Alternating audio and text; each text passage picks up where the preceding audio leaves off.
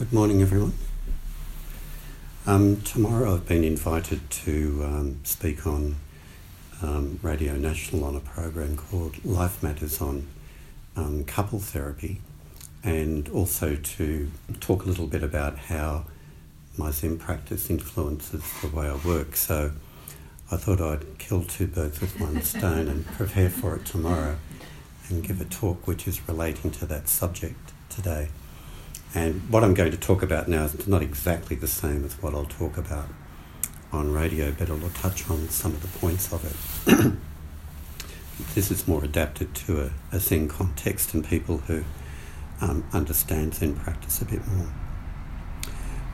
And the name of this talk today is Connection, Disconnection, Connection. Mm-hmm.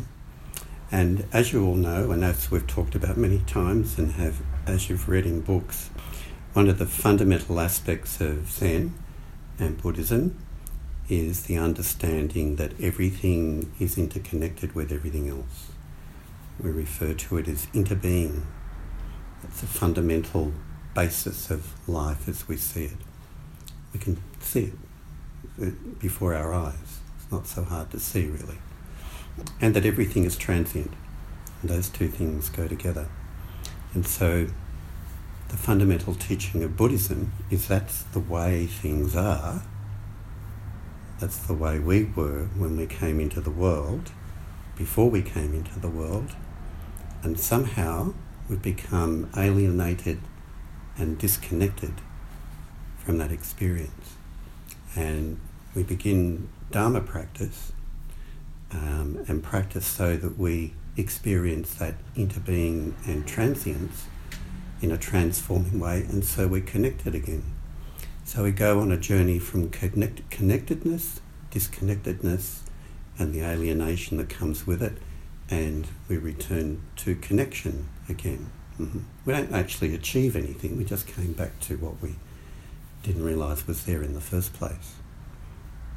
But if we follow it through, from the beginning of our lives, there we are in our mother's womb, in a sort of safe place, and we're not really conscious of that much, but everything's okay, no big dramas in there, usually. There's some sense of something pleasant or unpleasant going on outside, some unpleasant noises sometimes pleasant ones. And then we come into the world, we're born into the world, and most people are born not into a harsh environment, not least in our culture. Some people are, but we're born into a loving caretaker, mother or father, usually a mother who loves us and wants to take care of us and looks after all our needs. And we haven't got much of a sense of self of connection or disconnection. We just sort of be and we do what we need to do. And then as we grow older, according to Buddhist psychology, and as we've talked about many times, we find out that there are pleasant things in life, and we'd like to have more of those pleasant things, and there are unpleasant, painful things in life, and we'd like rather not to have those.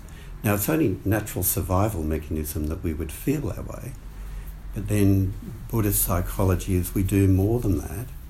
We start grasping after the good things, the pleasant things. We start having a sense of aversion to the negative things, or we just kind of give up and become apathetic and indifferent, and all those things create an ego identity, a kind of a closed little loop, and that's the beginning of alienation. And because we're closed off and just sort of preoccupied with this little unit here, and we've lost sight of how everything's just connected in the first place. So that's what all human beings go through. And then we have our cultural conditioning on top of that, and we have our gender conditioning on top of that, which can create even more alienation. So like with gender conditioning, if you're a man, and you have an experience of stress or anxiety or distress, well, it's not very manly to express that. You can be angry, but you can't be anything else. So parts of you became alienated from parts of yourself, right? If you're a woman and you're angry, and women aren't supposed to be angry, then you become alienated from yourself and you become angry or aggressive. So parts of us start to become alienated from aspects of ourselves. And then with cultural things, you like in Australia, or in my instance, you're a white person, born into a culture where there are Indigenous people who are dispossessed, or there are migrants come, and you can be born into a culture that you just assume because you're white that you're superior. Mm-hmm. That creates alienation. Or you're born into a family that just happens genetically to be have very high IQs, and then you create your identity around being intelligent, and you think you're superior to other people who are less intelligent than you. Or you're born into a family where there's artistic talents, and you highlight that, and you think you're superior to people who aren't as artistic or sporting, whatever it might be.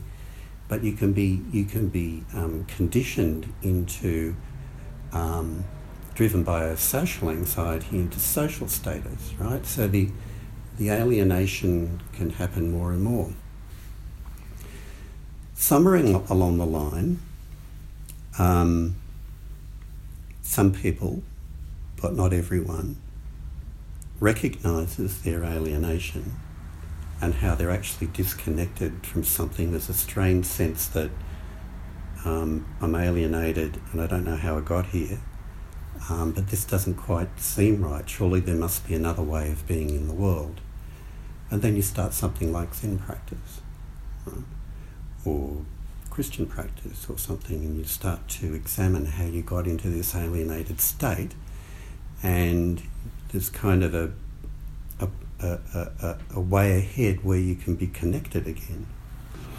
Or you might want to overcome that sense of alienation and loneliness that you might feel, and you look for that in a marriage, or a committed relationship. But then what might happen is you've got all that conditioning and alienation and grasping and aversion going on, and it hasn't been examined. Then you bring all of that into relationship. And that first flush of being in love, and connected, can then diminish over the years, because both people are bringing these kind of patterns into their life. I think it was Albert Einstein who said, if you keep doing the same thing over and over again and expecting to get a different result, that is the definition of madness. Mm-hmm.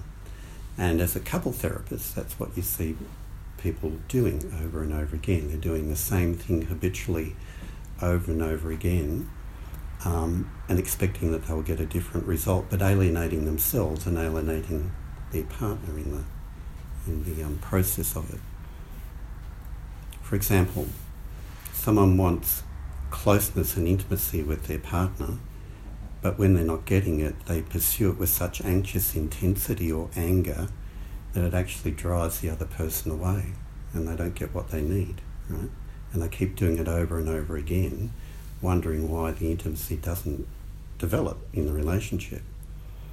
Or someone, on the other hand, is so driven by aversion to things unpleasant that they can't address conflict, and they keep withdrawing and escaping, or going from one relationship to another.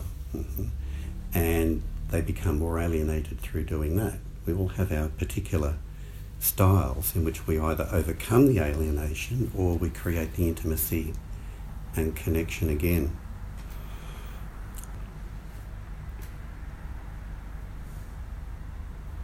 The other thing too is some of you might have heard of a writer called Hugh Mackay, who's often interviewed on Interview. He's a sociologist, and he's written a lot of really good books on Australian culture from a sociological perspective.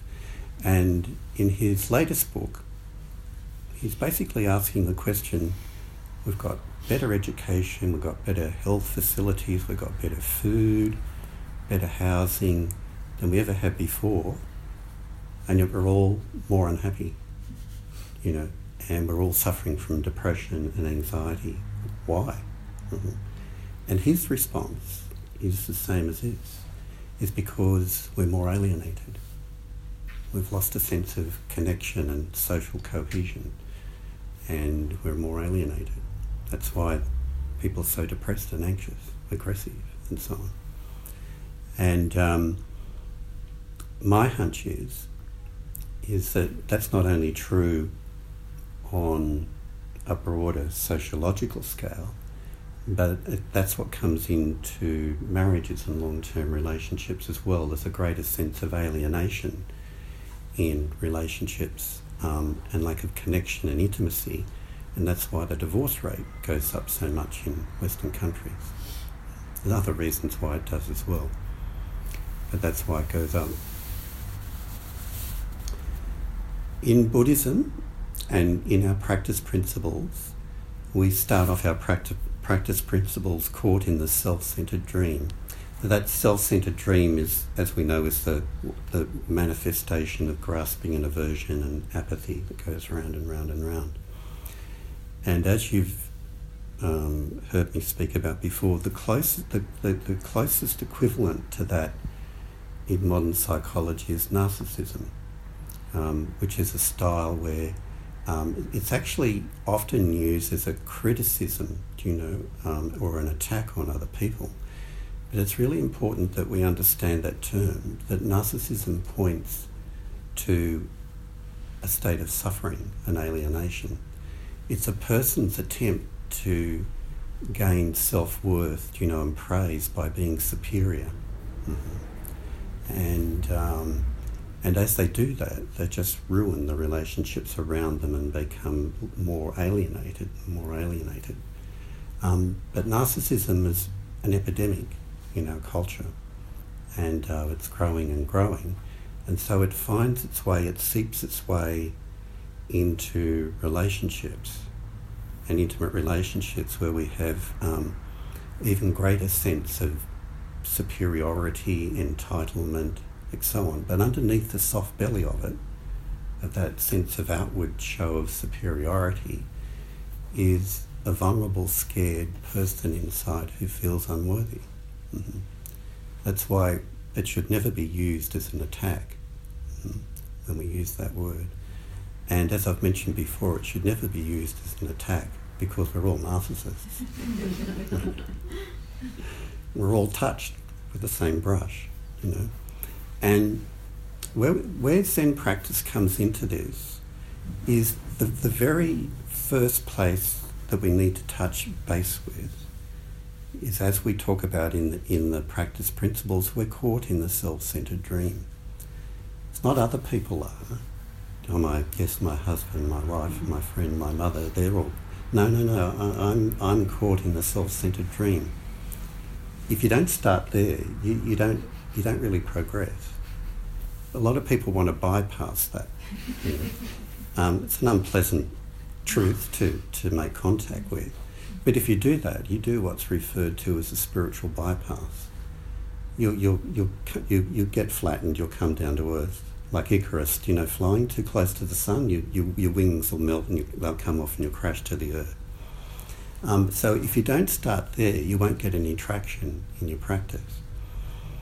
And then once you start to look into that, the three aspects of Dharma practice which help us along the way and nurture us and help us to get from this state of alienation and lack of intimacy back to connection again are non-violence, the precepts of non-violence, mindfulness in meditation, as we do a lot of today, mindfulness in everyday life, and recognize and having insight into the fact that we're caught in this dynamic of grasping, aversion and apathy, and that we can cultivate, it's really not who we really are, it's just what we're being conditioned into. And if that settles down and we see below the surface of that, we start to see that our true nature is one of equanimity, compassion, joy and equanimity. That compassion, love, joy and equanimity. Mm-hmm. And that becomes the expression of our true nature and our sense of into being. That's what arises when the ego dissolves and we see our sense of connectedness. So all those three things work together so that we come back to a sense of connectedness again. Now if you apply, not that I teach people the precepts in couple therapy, but it guides what I do. First of all, for people to be close and intimate relationship, you've got to create an emotionally and physically safe environment so two people can be intimate and vulnerable with one another. So that's where the precepts come in, because we won't look at all of them, but examples that jump out at me, not criticising the faults of others. If you're constantly criticising someone, you don't create intimacy, you create a threatening environment to be in, that no one can relax in.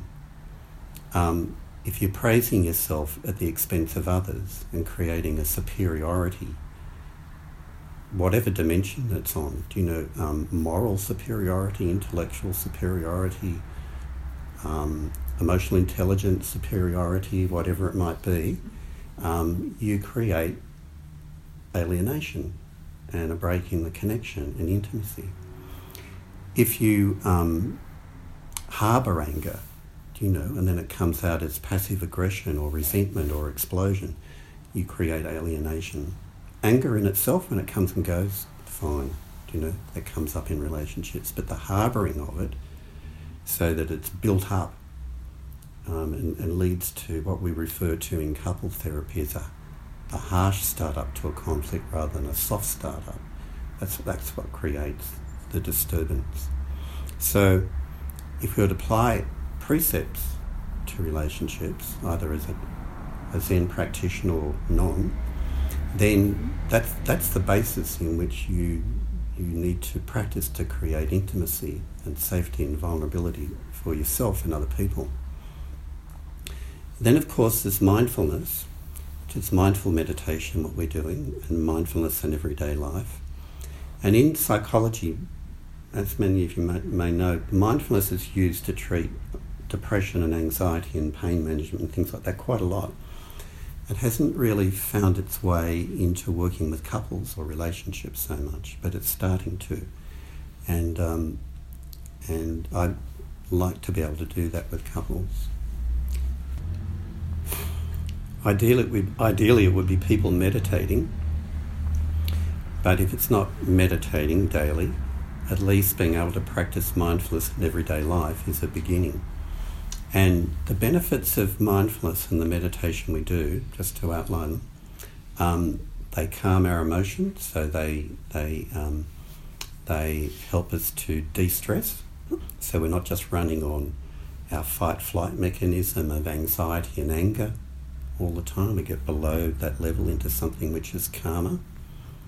The other thing that mindfulness does, the practice of mindfulness, not only do we de-stress and calm, but we also start to connect with ourselves. So we start to inhabit our body fully, and we develop a kind, non-judgmental, empathic relationship with ourselves.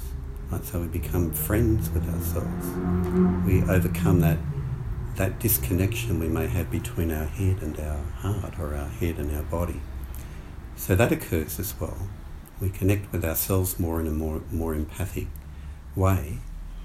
And the other thing that happens with mindfulness practice is that we step back and we become the witness to our experience rather than being over-identified with our thoughts and concepts of the world and our emotions. Mm-hmm. So we have that sense, like Joko says in one of our readings, instead of saying she's difficult, I'm having a thought that she is difficult. Instead of saying I'm unworthy, I'm having a thought that I'm unworthy. So that it develops that capacity to step back and witness what's occurring rather than just being engulfed with every thought and emotion that comes to us. So all those three things also help in relationships and in our life. Like thirdly, I said, is the development of insight. One, as we talked about before, starting with the insight, yes, I realise I am stuck in a self-centred dream. And then the insight in the positive sense of that word that comes when we realise that our true nature is actually one of equanimity and joy and love and compassion and a sense of connectedness with things again. So that's our journey as a human being. Connection, disconnection, and then if we practice with these things, we come back to connection again in relationships and with life generally. So through practice we come back to connect with ourselves, with our body, our feelings, our inner experience. We connect again through our senses, hearing and seeing, touching things in life, and we come back to a connection with others, other human beings, other beings, other things in life, and to that sense of unity of life again. The word enlightenment, which is the E word, which is a word we never use here very much. The word enlightenment, actually, it's interesting to reflect on its origins, because the word enlightenment came from what was called the Age of Enlightenment, which was a movement, an intellectual movement, cultural movement in the 18th century in Europe, particularly focused around France. And it was an age of of seeing that reason and liberty and freedom, were much more enlightened ways of being in the world rather than being darkened by superstition and dogma and so on. And so that's where the word enlightenment came from, to describe the experience that the Buddha had, or what we might aspire to. But what the Buddha realised, and what we realise more and more through our own practice, is that we're not going towards an age of reason or necessarily liberty in the way that it was described in 18th century Europe. What the word enlightenment is referring to, or the Buddha's experience of awakening is referring to, is coming back from alienation to connection. Coming back from alienation to life, to intimacy with life, with deep intimacy with life. And that is always, we need to remember, that is our path here each time, is coming back to a deep intimacy with life, and coming back specifically, to the intimacy that can be developed through friendships, and relationships, and through community. That's what it's all about. And even in its imperfection, we all, like we will all experience today when we do meditation, that we land in the present moment for a while, and then we wander off somewhere, and then we realise that, and then we come back to the present moment. That's our practice. So we're not always connected. But if you mature in the practice, you recognise more quickly when you're disconnected, when you've wandered off into daydreaming or conceptualising, whatever it might be. You catch it more quickly and you come back to connectedness again.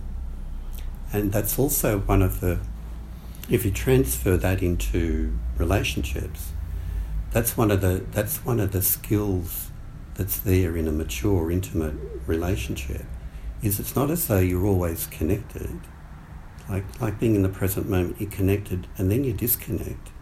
But in mature couples, they realise the alienation and disconnection really quickly, and they quickly get back to connection again, because they've developed really good skills of what we refer to as emotional repair.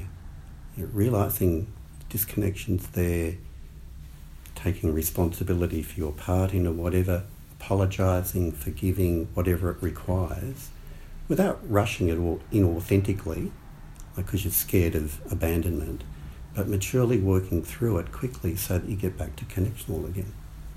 That's what a mature, intimate relationship would look like, where it's connected most of the time, and there's moments of disconnection, misunderstandings, conflicts, and then there's that capacity to get back on track quickly again.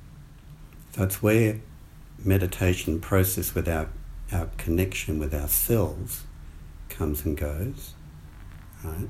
And our connection to experience, but also how our connection to others can disconnect, quickly come back again.